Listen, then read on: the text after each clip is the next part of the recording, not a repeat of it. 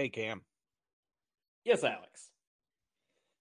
Hey, so I finally got my air conditioning fixed, which was awesome. Got new furnaces and everything, so I'm actually in my house comfortably podcasting tonight. That's pretty neat. You thought I was going to say cool, didn't you? I did. I will Uh, not give you that satisfaction. that's my job. But in the period of time that we didn't have heat and air in our house, you learn little tricks to get by. So like when this past winter when we were struggling and didn't have like full heat in our house, I figured out the perfect way to stay warm. Oh, really? Yeah, you just got to go stand in a corner. It really is that easy. They're usually about 90 degrees.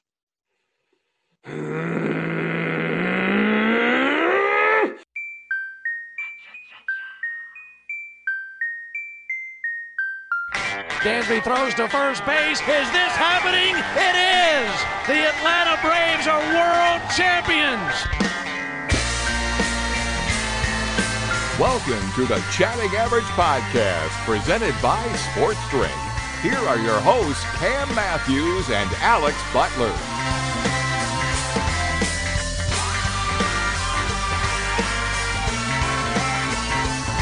Now you're all in big trouble. Welcome to your friendly neighborhood Atlanta Braves podcast. Welcome to Chatting Average. I'm your host, Alex, joined as always by Mr. Cam Matthews. Cam, how you doing today? What? Shaking bacon. Oh, not too much. We had a fun week of baseball. It's been a fantastic week, and of course, later on in the show, we're going to break down all of the games from this past week. But before we do that, there's been a lot of baseball news that we have to talk about. Good, bad, and ugly. So, Cam, should we start with good, bad, or ugly? Let's go good. Let's start the show off on a good foot. Yeah, let's go good.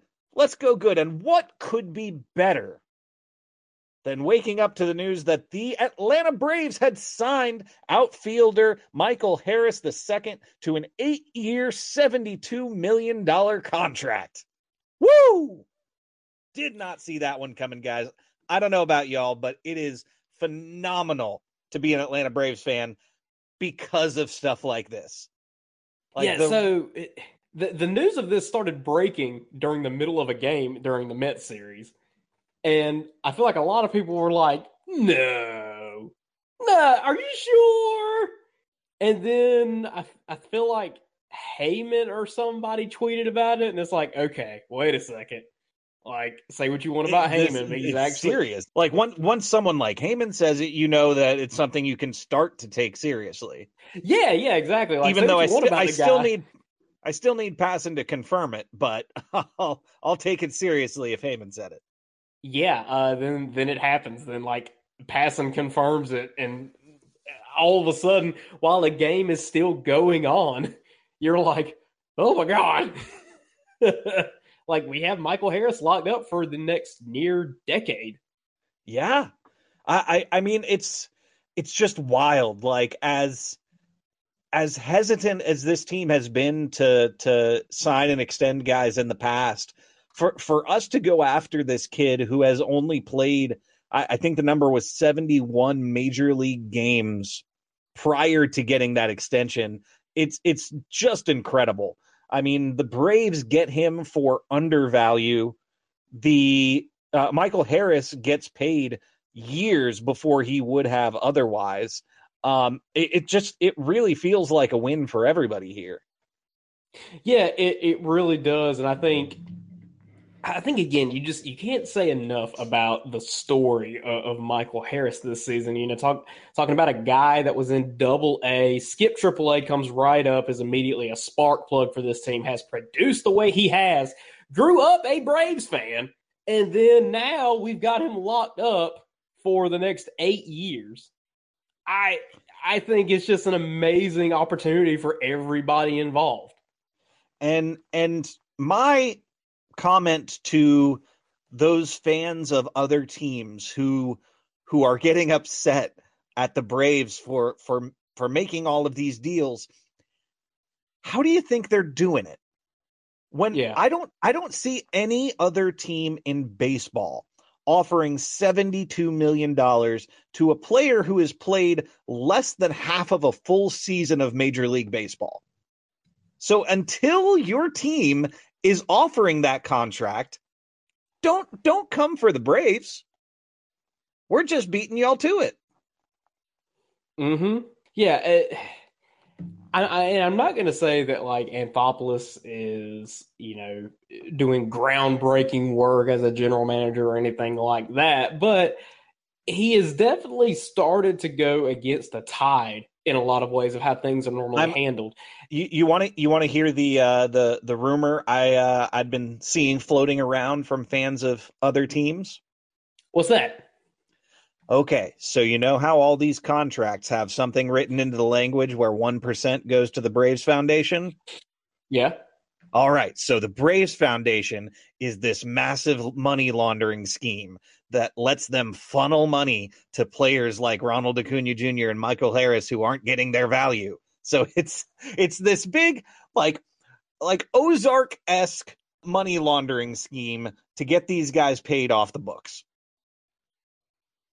And yet the Mets owner actually got caught laundering money. Anyway. Exactly. We have an actual money launderer in NL East ownership. I swear.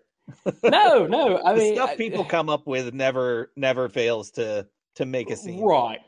Well, and you know what, situations like this, what does this say about the culture of playing for a team like the Braves, right? Like, I feel like right now, in terms of alluring potential free agents, beyond the dollar value, because, if player X hits the free agent market and the Orioles, or not the Orioles are bad example, the Pirates offer them an insane deal, or a competitive team offers them slightly less, whether or not we ever actually hear about those figures, you do wonder if you go for the better team, even though it's slightly less money. Because and I think it goes beyond. I think it goes beyond, the team's good. There are a lot of good teams in baseball. There are 10 to 15 teams that you would say at the beginning of a season would be contending. So what separates those teams from one another if all things money are equal? Well, right. Then it goes to culture, what you've built in your clubhouse, the guys that everyone's going to be playing around. So if you want someone to take your $200 million instead of the Yankees. I'm Michael Judson Barry. And I'm Paris Nicholson. And we're both influencers. We're also your amazing hosts of The Social Dose, a fabulous new podcast where we serve your weekly dose of social's most important stories. It's like the yassification of news brought to you by us, Paris and Michael. Join us and special correspondents 3 times a week, every week. So listen to The Social Dose from Something Else and Sony Music Entertainment. Listen and follow on Apple Podcasts, Spotify, Amazon Music, Stitcher, or wherever you get your podcasts. These $200 million, they have to have a reason in that locker room to know, hey, I'm going to have a better time for the next 5-10 years in locker room A than I am in locker room B. And Atlanta, I think, has firmly positioned itself as locker room A in almost all of Major League Baseball at this point. Yeah, I agree. I think we are an attractive culture to be part of, especially if you are a young, talented player. We have a really good track record of success right now in this run, obviously. I think compounded with the rumor that payroll is going to get a significant bump going into next year. I said it in our group chat earlier today, like this season is going to end however it ends. And it's, we have a darn good team right now, but man, you can't help but also be kind of excited thinking about next year too, that like, no matter how we end up this year, next season, we could be even better, which is just, we're a team that right now is on pace for 100 wins and we could be better next year. Especially considering we might hit top 5 in payroll like it's being heavily rumored. Yeah, and I mean, the best part of it all is that you go into next year with Matt Olson, Ozzie Albies, Austin Riley, Ronald Acuna Jr., William Contreras, Spencer Strider, all these guys you've got locked up. And they're going to be here on opening day next year. And they're going to be here on opening day the year after that. And I think probably the best quote from Alex Anthopoulos this week, even though it hurt my little Falcons fan heart. Oh, boy. Yeah. Oh, yeah. I forgot about this. Was when he said, like, I remember going to Mercedes-Benz Stadium 2 years after the Falcons had been in the Super Bowl. And there was nobody there. Nobody. So Anthopoulos is keenly aware of what the moves he makes does for the dollars and cents of his bosses. So he is locking down this core early. And I think to put a core like this together for a long period of time, it has to be done extremely early. So I think Anthopoulos is doing it the only way that it can be done. Yeah, and you know, it's so much cause and effect too in the long run when you think about it. So Ben and Joe were talking about it today on the radio broadcast, where it was brought up that today was another sellout, and it was like the 30-something sellout out of 60 odd home games this season. You know, which that's a lot. I mean, we're talking about a true sellout. You know, that's quite a few, right?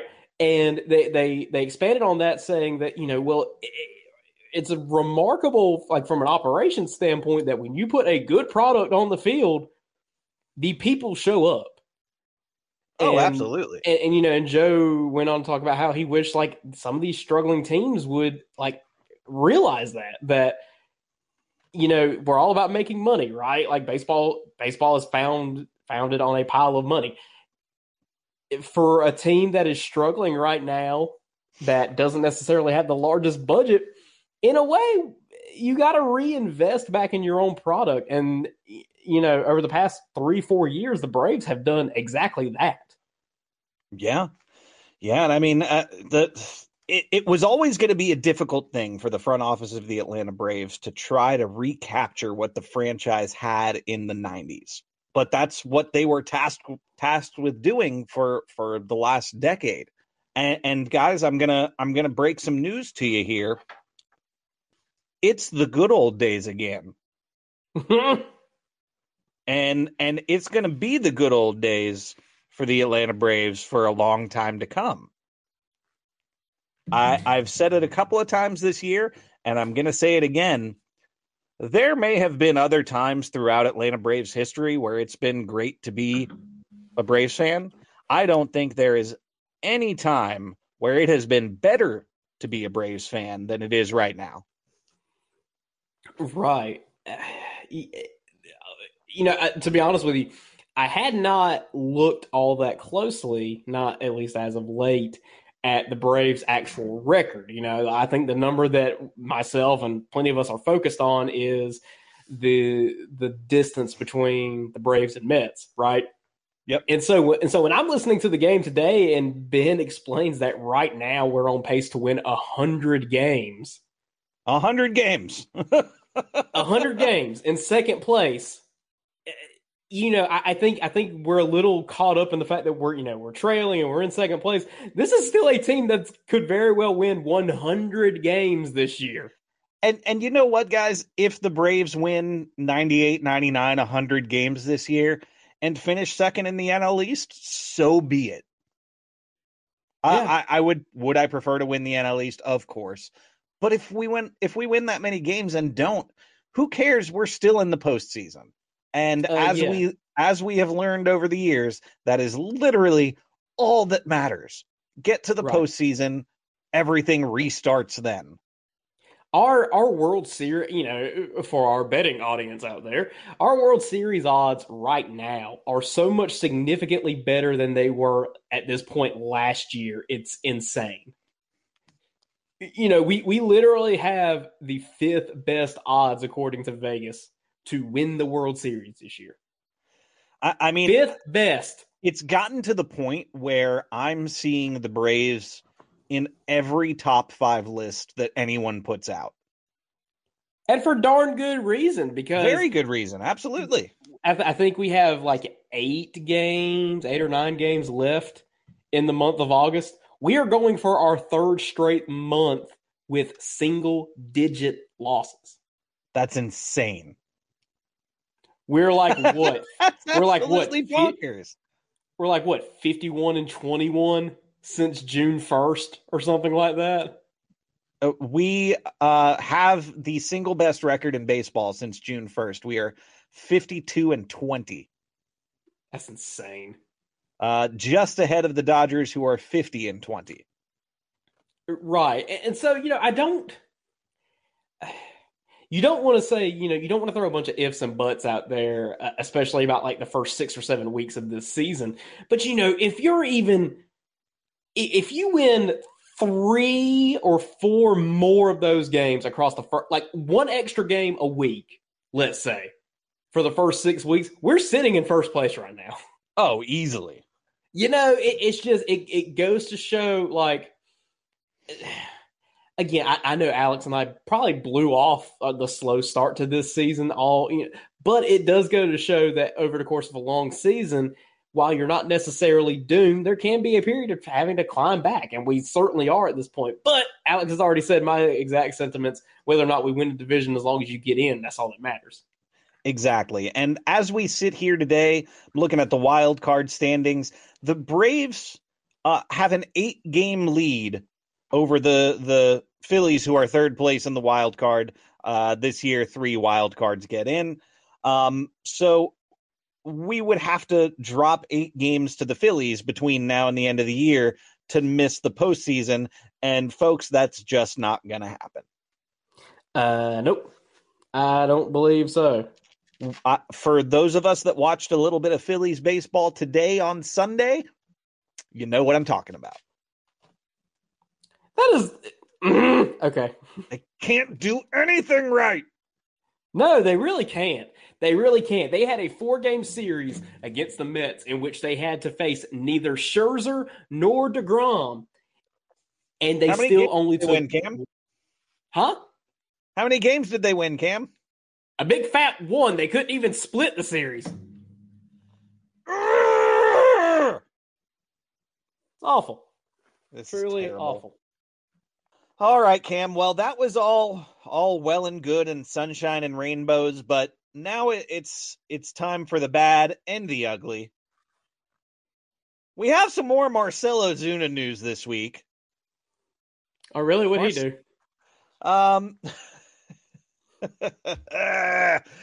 Marcell Ozuna got picked up in, I think it was Lilburn, Georgia, at 4:30 in the morning. Had a game the night before, had a game the night after, and got picked up for DUI. Yeah, not great. Yeah. So the guy with the shortest leash, the least leeway to make any of these kind of mistakes, goes and makes this kind of mistake. And to make it just even a little bit worse, when he got pulled over, the officer walked up to his car door, and one of the first things he said was, "I'm Ozuna from the Braves." Buddy, that's not going to help you in Atlanta anymore. You can't use that with cops in the greater Atlanta area. And if you do, you had better damn well hope that they don't know a thing about baseball. Yeah, this is just an incredibly dumb situation. You know, it truly is. I mean, a guy who, in my opinion, shouldn't have been on the team to begin with. Once the legal side of this gets sorted out, I will be fairly upset if this man is occupying a roster spot on my favorite baseball team. Yeah, and you know that's certainly the speculation from guys like Ken Rosenthal. You know, they believe that once the legal process has played itself out, that the Braves are expected to release Ozuna. I'm not necessarily holding my breath on it. We will certainly see, but man, it's so dumb. and it's such a bad look. I don't know. Yeah. And if you haven't seen it, Braves fans, go out and find the body cam footage from the officer who pulled Ozuna over. It's actually kind of funny because he at one point Ozuna reaches out and was like, "Hey, thanks, man. I'll see you later," and like tries to shake his hand like they're done. He is so blitzed that he thinks that he's good to go. Yeah. He's Ozuna from the Braves. He's good to go. And speaking of that line, got to give a tip of the cap to friend of the show, Ben Ingram, who during his radio broadcast of today's game, when Marcell Ozuna got up to the plate for the first time, Ben Ingram goes, "And now up to bat, Ozuna from the Braves." Yeah, that's rough. That's rough. Great. But also, great. Don't drink and drive, kids. Yeah, don't drink and drive. Just don't do it. If you know you're going out for a few drinks, get a backup plan. Don't have a backup plan, then don't drink. Uber ain't that expensive, y'all. Uber is not that expensive, especially if you're making $16 million a year. Yeah. We will. We'll certainly see how this plays out. Well, I've had entirely enough of the Marcell Ozuna conversation, Cam. Can we please take a look at some cool moments from this week in baseball history? Well, before we do that, we do have some listener feedback to discuss. So, do tell. Obviously, contract news is some of the biggest talk of the week, right? And giving Michael Harris the second big old fat long-term contract to keep him here. Yep. And actually, we forgot to mention that rumors started floating around that contract extension talks had begun with Dansby Swanson. So whether or not that is true remains to be seen, which, knowing our luck, usually means that as soon as we hit publish on this episode on Monday morning, the news will drop hints after. As usual. That's usually how these things go. So, but in light of that, we threw this out on our Twitter earlier this week. And of course, if you're not following us, you can find us at Average Chatting. But we asked our listeners, that would be you, who is our shortstop next season? And boy, we had a variety of answers. Quite a few think that it'll be Dansby, that he will get a contract before this season's over and he will be back next year. Or, some believe he'll test the free agent waters, but he'll come back to the Braves to sign a deal. A lot of people have said that it's going to be Grissom, that they believe that Dansby is old news and he's going to take the cakewalk at the end of the season and Grissom's going to slide over to shortstop. And then, of course, people have said Trey Turner. Some people have said Carlos Correa.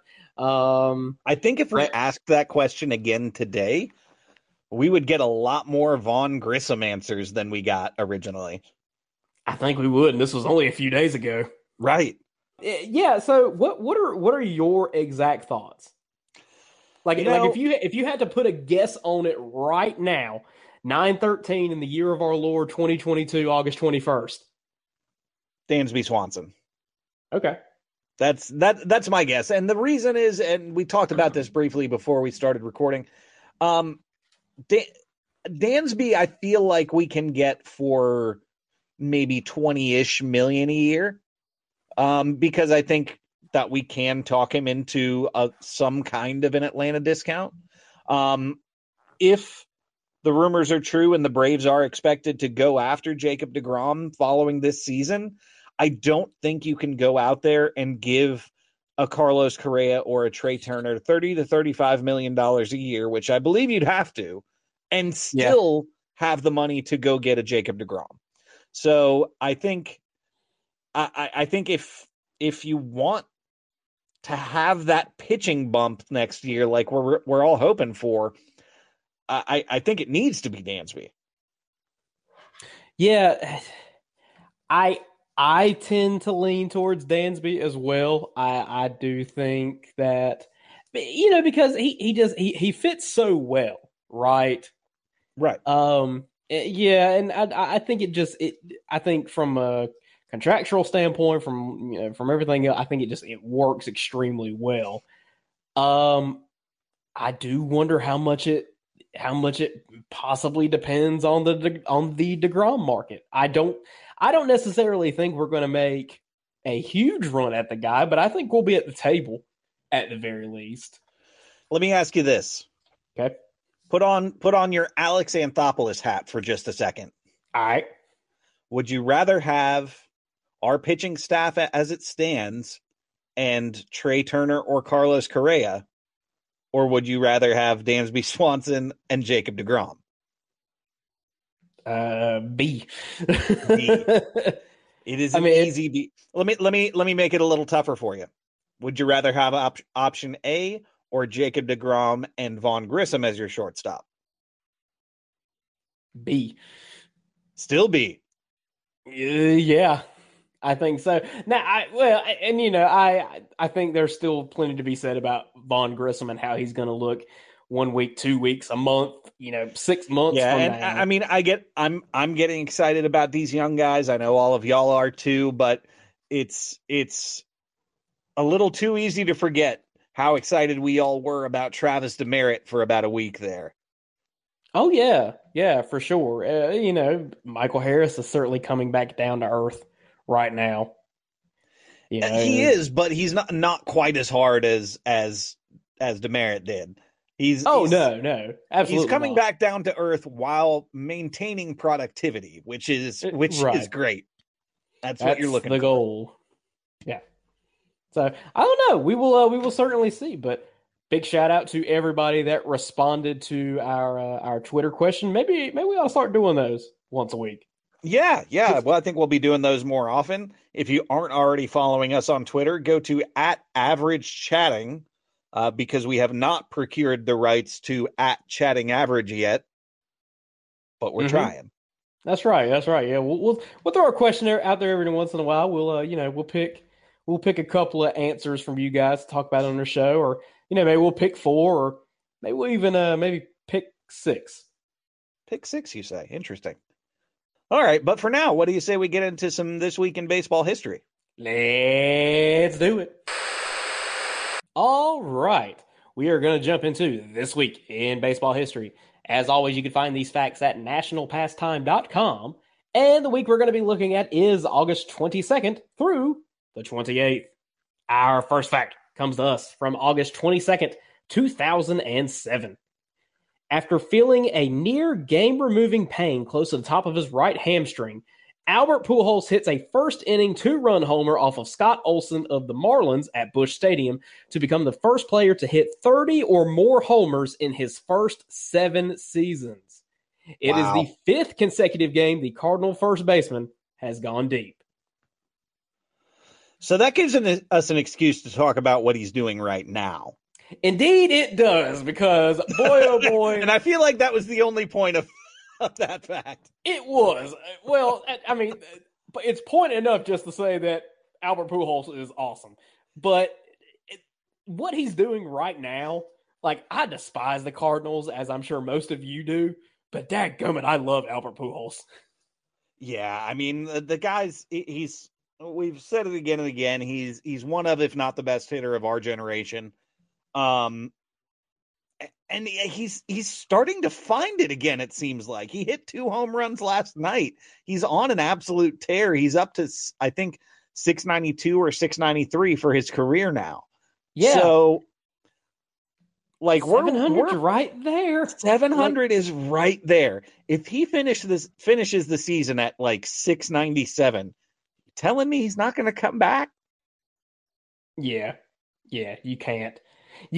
And although it could go horribly wrong, and it could turn into a remake of Mr. 3000. Yeah. But you don't think that, on a Tuesday afternoon when the Cardinals are, playing the Tigers at 12 o'clock and the Cardinals are already up, 7-0 in the 4th, you don't think that some AAA pitcher's not going to come in and be like, all right, let me groove one to the machine just to... Right. just to make quick pitch tomorrow I'll have morning. my name in the history book forever. That's it. Yeah, exactly. No, I think if he doesn't hit another one this season and finishes at 692 or 693, I think he still comes back next year. I think it's just too cool of a thing. I'm good with him occupying a Cardinals roster spot for as long as he wants to. Oh, absolutely. Absolutely. That is fine by me. You mentioned that he had a multi-homer game last night. I feel like he had another one earlier this week. Yeah, he did. He has had multi-homer games like a couple of times this year. It's crazy. He has no business doing that at his age, but he's out there doing it. Indeed, he is. All right. Our next fact comes to us from August 24th, 2007. Padres starter Greg Maddux becomes the first pitcher to win 10 games in 20 consecutive seasons when he tosses 7 solid innings in the team's 14-3 rout of Philadelphia at Citizens Bank Park. The right-hander compiled a 339-196 record during the streak, with 196 victories earned while hurling for the Braves. I hate that he played for the Padres. That's a weird one, isn't it? That first sentence of this fact just threw me for all kinds of a loop. Like, obviously, he was a Cub, he was a Brave, he was a Cub again. I remember him being a Dodger quicker than I remember him being a Padre. As odd as that sounds. It does. Yeah. I definitely remember him being more of a Padre than a Dodger, but I don't like either. Yeah, that's true. It's kind of like when you remember that John Smoltz was a Red Sox. Oh, yeah. No, I wasn't he a Cardinal, too? Maybe. I don't know. Did he finish with the Cardinals? I don't remember. And it's so weird because he stayed longer than the other two did of the big three, but then still went out and, finished up with other teams. I don't know. It's weird. Yeah, he did. He spent 2009. He split his last season, 2009, between Boston and St. Louis. And now he thinks that every inning should have extra inning rules. All right. That comes to us from August 26th, 1947. Dan Bankhead becomes the Major League's first black pitcher. The 27-year-old right-hander doesn't do well in a relief stint, giving up 10 hits and 6 runs in 3 1/3 innings in a 16-3 loss to the Pirates, but the Dodger rookie hits his only big league home run in his first Major League at-bat. I don't care what team it is. That's always cool to see.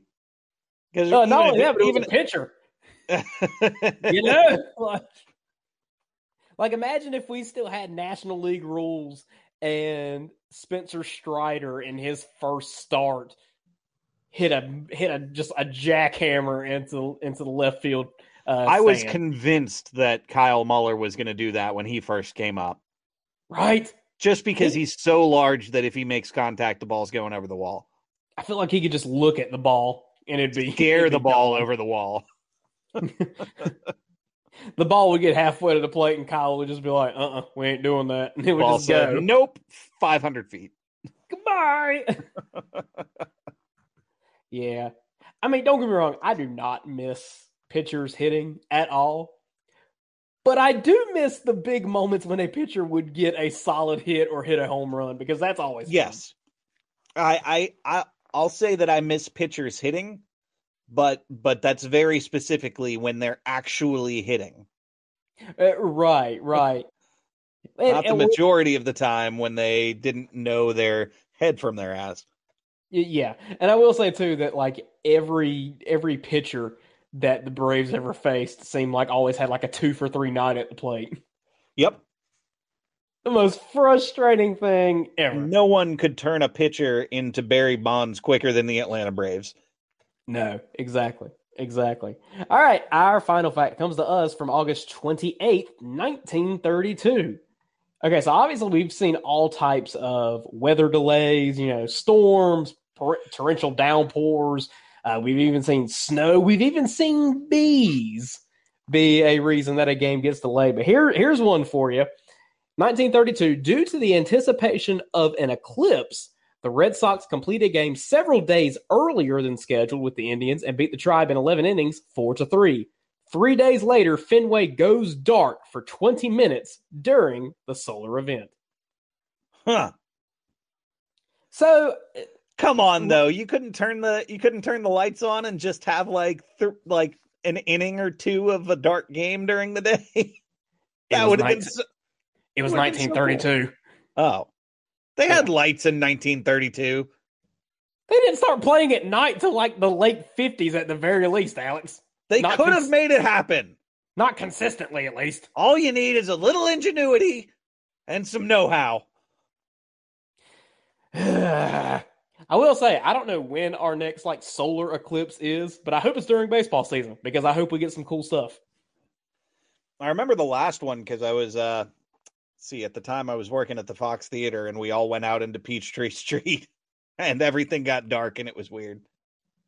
Anyway, that has been this week in baseball history. Do with that useless knowledge what you will.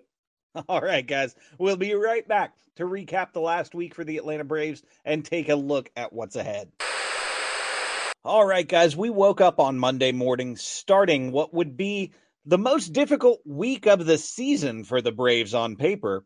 We had a 4-game set against the New York Mets, followed by a World Series rematch with the Astros coming to Atlanta for 3 games. We start with the Monday game against the Mets. We had Spencer Strider taking the hill against Carlos Carrasco, and that did bode well for us. Spencer went out there and shoved, gave us 5 innings, allowing only 3 hits, 1 earned run, did walk 1, and struck out 4. Meanwhile, Carlos Carrasco did not have as good of a night. He went 2 full innings, allowing 4 hits, 3 earned runs, walked 1 and struck 1 out, allowed 2 home runs. One to Travis d'Arnaud in the 6th inning, one to Eddie Rosario in the 2nd, and 1 to William Contreras. Immediately beforehand, they went back-to-back. Dansby Swanson and Ronald Acuna Jr. Had great games themselves, with Acuna knocking 3 doubles on the day. So that was great to see out of him. Looks to be busting out of his slump, though we'd like to see a bit more power from him. Ultimately, we had a pitcher by the name of Danny Young come in and pitch the last 2 2/3 innings of the game for the Braves. Only allowed 4 hits and didn't allow any runs. Was DFA'd the very next morning. So thank you for your service, Mr. Young. We do appreciate that. Braves win 13-1 in the first game of this huge series against the Mets. Yeah, this was huge. These first 2 games especially were huge because when you look at a 4-game set against the Mets and you see that 3 and 4 you'll be starting against Scherzer and DeGrom, the first 2 become must wins in a way, and so taking game 1, in the manner that you did, that was huge. Yeah. The only unfortunate thing about this game is that the Braves almost got up too big too soon. And the reason I say that is because the Mets didn't really have to use any of their high leverage bullpen guys. I mean, they had Darren Ruff come in and pitch the last 2 innings of the game for them. Yeah, but it was still sweet to have to make them use a position player because that's how poorly things had gone. Not sweet is us only getting 1 hit off of 2 innings of a position player pitching. That's not uncommon though. I know. Because I think by that point when the position player comes in, everybody is just like so done that, it is in no way your best effort. Not at all. All right, so we go into game 2. Again, needing to take the second game of the series because we know we're staring down the barrel of Scherzer and DeGrom in games 3 and 4. So we've got Charlie Morton taking the hill, going up against Taijuan Walker for the New York Mets. Charlie Morton, great game. Unbelievable game from Charlie. 6 2/3 innings, scatters 3 hits, doesn't allow an earned run, only walks 1, and strikes out a dozen. Guys, Charlie Morton seems to have found it, and not a moment too soon. Just a fantastic outing from Charlie. And we got some offense still too. We had Robbie Grossman homer in the third inning, solo shot to put the Braves up 1-0. Then Matt Olson comes in the fourth and hits a 443-foot bomb to right field, scoring Riley. No, not just to right field, but literally onto the top of the chop house. It looked like it went over the chop house. It took a good bounce, but my God, it was a monster of a bomb. And it was all Braves all day. Raisel Iglesias comes in, and it wasn't a save situation, but does finish out the game. He's been looking good after a couple of patchy outings to start his Braves career. Braves win 5-0, get the job done, and take the first two against the Mets going into the Scherzer and DeGrom games. Yeah, this felt great. And, it's kind of one of those things where you get a couple of like big wins under your belt like that. It starts to give you almost a little bit of liquid courage in a way. Right. How confident did you feel going into the Max Scherzer game? I didn't want to watch that game. Oh, really? I still did, but I didn't want to because it was fair. Max Scherzer pitching against Jake Odorizzi. I stopped trying to overpronounce his name. It is not Odorizzi. It's Odorizzi. Odorizzi. That's how I read it. I tell you, the Roman Catholics are going to come after us one way or another. If we disappear, we were not suicidal. No. So Jake Odorizzi does what we kind of expected him to do. He goes 5 innings, allows 5 earned runs, only strikes out 2, gives up 3 bombs. But we were able to get to Scherzer a little bit. Scherzer pitched 6 1/3, allowed 3 hits, but 4 earned runs, walked 3 batters, did strike out 8. But, if you're getting 4 runs off of Scherzer and you're getting to their bullpen, you got to be happy with that, right? Well, I think 3 of those runs came from like 2 guys he had stranded, right? Because Grossman had the big homer. So the second the Braves knocked Scherzer out of the game, they took advantage. When Scherzer left the game, the Mets were up 6-1. By the end of the next inning, it was 6-5, and all of a sudden we had a game again. Unfortunately, the Braves did not do so well in the 9th inning. Yeah, went down 9-5 before they batted in the 9th. Ended up getting a couple of runs in the 9th, made it 9-7, but could not get the job done. Ultimately, the game ends 9-7. Braves lose, but one cool thing from the game is we got to see the major league debut of Freddie Tarnok. Yeah, we did. He only got 2 outs. That was as much as he was in there. He was in there for 10 pitches, but it was cool to see a guy get in there and get his first taste of the bigs. Yeah, it was very cool. Again, it was just another surprise where it's like, oh, hey, we're pulling up another young guy from the minor league. That's cool. Yeah, very neat stuff. Yeah, and we're almost spoiled to the point where a young guy comes up from the big leagues and we're expecting him to be, the next big thing. Because almost everyone who's come up this year has done that. Right, yeah. It's awesome. All right, so we go into the last game of the Mets series. The Braves lead the series 2-1.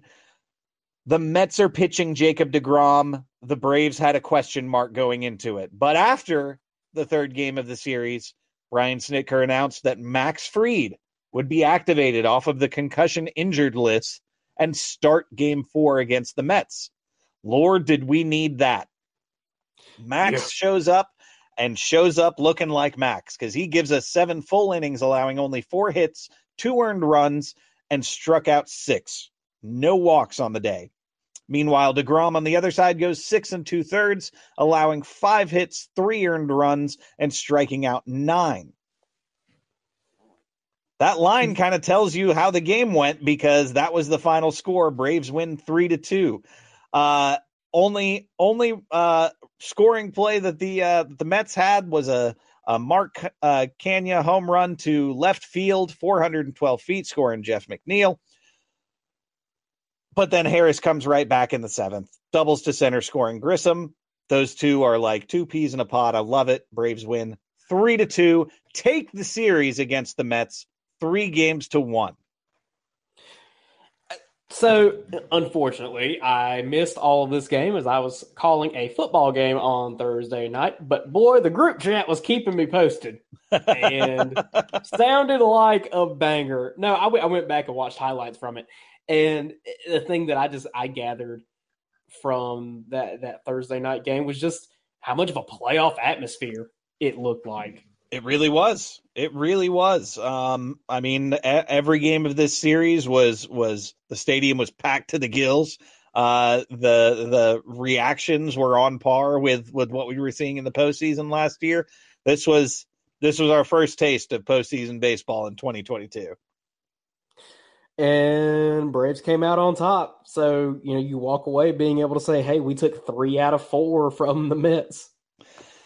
And then there's no time to rest because you got the Houston Astros coming to town, arguably the best team in the American League, for a World Series rematch. We had Kyle Wright on the hill for Game 1 going up against Lance McCullers Jr. for the Astros. Kyle Wright had a pretty solid game. 6 innings, 2 earned runs, struck out 7, only allowed 1 walk. Did give up a home run to Kyle Tucker, but a lot of people do that. So yeah, Kyle Tucker good. But yeah, Kyle Tucker is a menace. Yep. Is what he is. Yep, we had a monster 3rd inning home run from Austin Riley, his 31st of the year. Boy, that was another big one. It says 409 feet, but I don't really believe it. 3-run blast to put the Braves up early. Braves and it was just muscled out of there too. That's the thing. Oh, he just destroyed that ball. Like it wasn't like Pool City or anything. I mean, he just bloop. Yup. Braves ultimately win 6-2. Kenley Jansen comes in and gets a stress-free save. Love to see it. Braves take the first game of the set with the Astros, and they are 4-1 on the week. So we go into the Saturday game against the Astros, looking to keep the momentum rolling. Would be a little bit tougher of a game this time. We had Spencer Strider going up against Christian Javier for the Astros. This game, I hope y'all had the chance to watch this game. This was a phenomenal pitching matchup. I don't think enough was said about it going into this game, but Javier and Strider were both on fire this entire game. Had 17 strikeouts between the two of them. They both went 6 innings. Javier allowed 2 hits. Strider allowed 3. They both allowed 1 earned run. Just unbelievable pitching. If you like pitching, this was a game for you. And then the bullpens came in, and the action got started. So the game was tied at 1. There was a solo home run from the Astros and a solo home run from the Braves. That was it. Going into extras. So in extras, Astros put up 2 runs in the 10th. Braves come right back. Put up 2 runs in the 10th. Astros come back in the 11th and get a run, which gives the Braves an opportunity.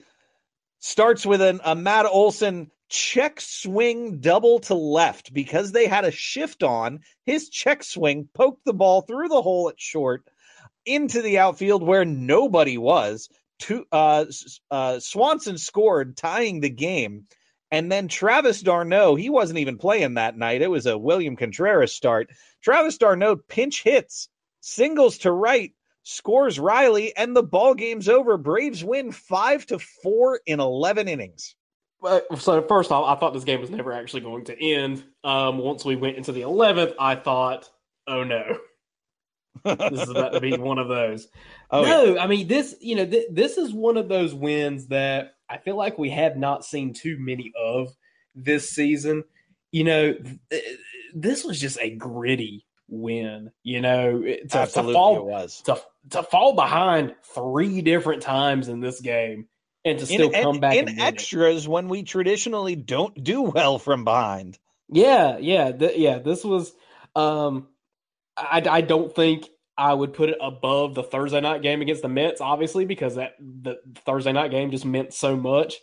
But man, to be able to go ahead and win the series against Houston within the first two games, that was huge. Yep, and then we made it to the Sunday game, last game of the week. The Braves have already won 5, win both series. And then you get into the last game of the Astros series. You've got Charlie Morton on the mound. He had a really solid outing. 6 innings, 2 earned runs, strikes out 11, did walk 2 and allow 5 hits. Meanwhile, on the other side, Urquidy goes 7 innings, allowing 2 earned runs, walked 2, struck out 6. Braves get an early lead on a first inning monster homer from that's all we hit are monster homers. Monster homer from Matt Olson, scoring Swanson. Braves take a 2-0 lead into the third before Houston answers back and ties the game. They keep on coming and they keep on coming until they are up 5-2 in the 9th. And the Braves do just enough to tease us in the 9th. Matt Olson gets on for Travis d'Arnaud, who hits his first triple since 2017, bringing the game to 5-3. Then Vaughn Grissom grounds out to shortstop, scoring Travis d'Arnaud, making it 5-4, and that's where the game would end. Unfortunately, there's only so much you can do off of Ryan Pressly, and 2 runs was it for us today. Astros win the third game of the series 5-4. So if I had told you last week, when we previewed these 7 games, if I said, "Hey, we went 5-2," how would you have felt about that? Well, if I believe, and someone actually called me out on this on Twitter. I believe last week when we were talking about this, I wanted at least 4 wins. I wanted at least 4 wins out of this week, and I was going to be happy with that. Well, I got 5, and let me tell you, I am thrilled. Yes, the Sunday game sucked. Yes, there were some questionable bullpen decisions made in that game. No, I am not going to think about it beyond today. Yeah, and that's the thing. Like I got over it fairly quick. The Sunday game was frustrating, and I would even say the Scherzer game was frustrating because in both of those, you were kind of right there. And I mean, if you get 4 runs off of Scherzer, you should win that game. Correct. So, I think the other takeaway from this past week is that even at 5-2, there was a path to go 7-0 because we were right there in these games. I don't know. It's really interesting, and so I think I say all of that to say that we feel really good right now. Like, we really do. You remember how bad that series in New York was? Oh, that was awful. The Braves are 11-2 since. We barely talked about it. 11-2. The Braves have gone 11-2 since that series in New York. Yeah, we're a good team, and it feels like we're really just starting to click at the right time again. Yeah. Now, coming up this week, we start with a series in Pittsburgh. So we have 3 games against the Pirates. And Cam, I have one question for you. What you got? What time is it? No, man, don't do that to me. What time is it, Cam? It is 9:47 p.m. on August 21st, and Brian Reynolds is still not a Brave. Still not a Brave. All right, so we have Jake Odorizzi taking the hill up against, I'm going to butcher this one, Roansy Contreras. There you go. He is a pitcher for the Pirates, apparently. Second game of the series, we got Max Fried up against JT Brubaker. And then for the third game of the series, we have Kyle Wright on the hill against Mitch Keller. This is a series that I am looking at, and I need a sweep. I have to have a sweep. I can't have. Man, we don't get Ross Wilson. Dang. I can't see anything but a sweep here. It's necessary. From Pittsburgh, we fly into St. Louis with a 3-game set against the Cardinals. We've got Spencer Strider taking the hill in game 1, going up against Jose Quintana, a guy who certain people, certain Braves fans wanted to trade Ozzie Albies for back in the day, but that's neither here nor there. Second game, we've got Charlie Morton going up against Jordan Montgomery. And in game 3, ESPN Sunday Night Baseball next week, we have Jake Odorizzi up on the hill against Braves legend Adam Wainwright.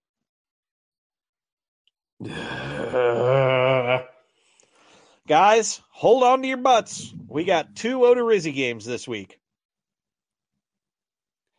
And one of those is against the Cardinals Devil Magic. And one of those is against the Cardinals Devil Magic. Which, I mean, we swept them back in July, right? But they're playing much better baseball right now than they were in that series. And Paul Goldschmidt is, looking like a sincere MVP candidate this year for the National League. He is having a career season. Oh, yeah. Goldschmidt and Arenado are on another planet from everybody else. And so, we play the Cardinal Friday night. I think it's just a normal regional coverage game. Saturday night is on Big Fox. Sunday, I think, is the Sunday night baseball game.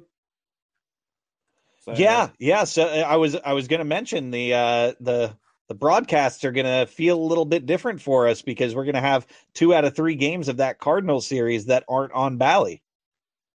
Yeah. So think about it this way. Chip has to, well, no, not necessarily, because sometimes for whatever reason, even when they're on Big Fox, Bally will still get a stream. Sometimes not. But it'll be kind of funny if Chip has to fly to St. Louis to cover Friday's game and then just gets the rest of the weekend off. Oh boy, watch Chip on the streets of St. Louis. I don't know if they're ready for him. My granddad used to run this town before the Bush family fired him. And that's why he drank Budweiser. That's right. All right, guys. Today's episode of the Chatting Average podcast is brought to you by Sports Drink, your digital water cooler. Sports Drink is a newly created internet community that tries to find the intersection of sports and not sports. They're here to help us grow and to hate your favorite team. Rising tide lifts all boats, and we say go check them out online or on social at sportsdrink.org. Or open Instagram or Twitter and type in @SPRTSDRNK. That's spelled like sports drink, just without the vowels. All we ask, Cam. Yes. Is that you close the door behind you because we don't want to let the funk out. Don't do it. Hey, next week is episode 100. Next week will be the 100th episode of the Chatting Average podcast. I can't believe that. That's kind of crazy. Yeah, it is. It is quite crazy indeed. It's been a long road to episode 100, but it ought to be a fun one. I'm not quite sure what we're gonna do yet, but we'll make sure to do something to make it special for you guys. Yeah, exactly. So y'all be sure to tune in next week to the series finale of the Chatting Average podcast. All right, guys. Well, that's going to do it for today's episode.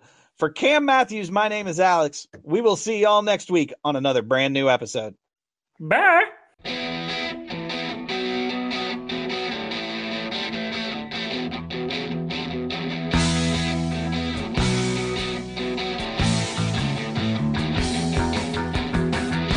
This has been the Chatting Average podcast, brought to you by Sports Drink.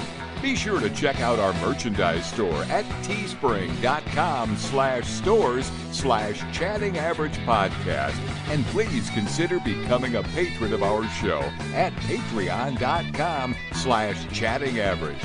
We'll see you next week for another brand new episode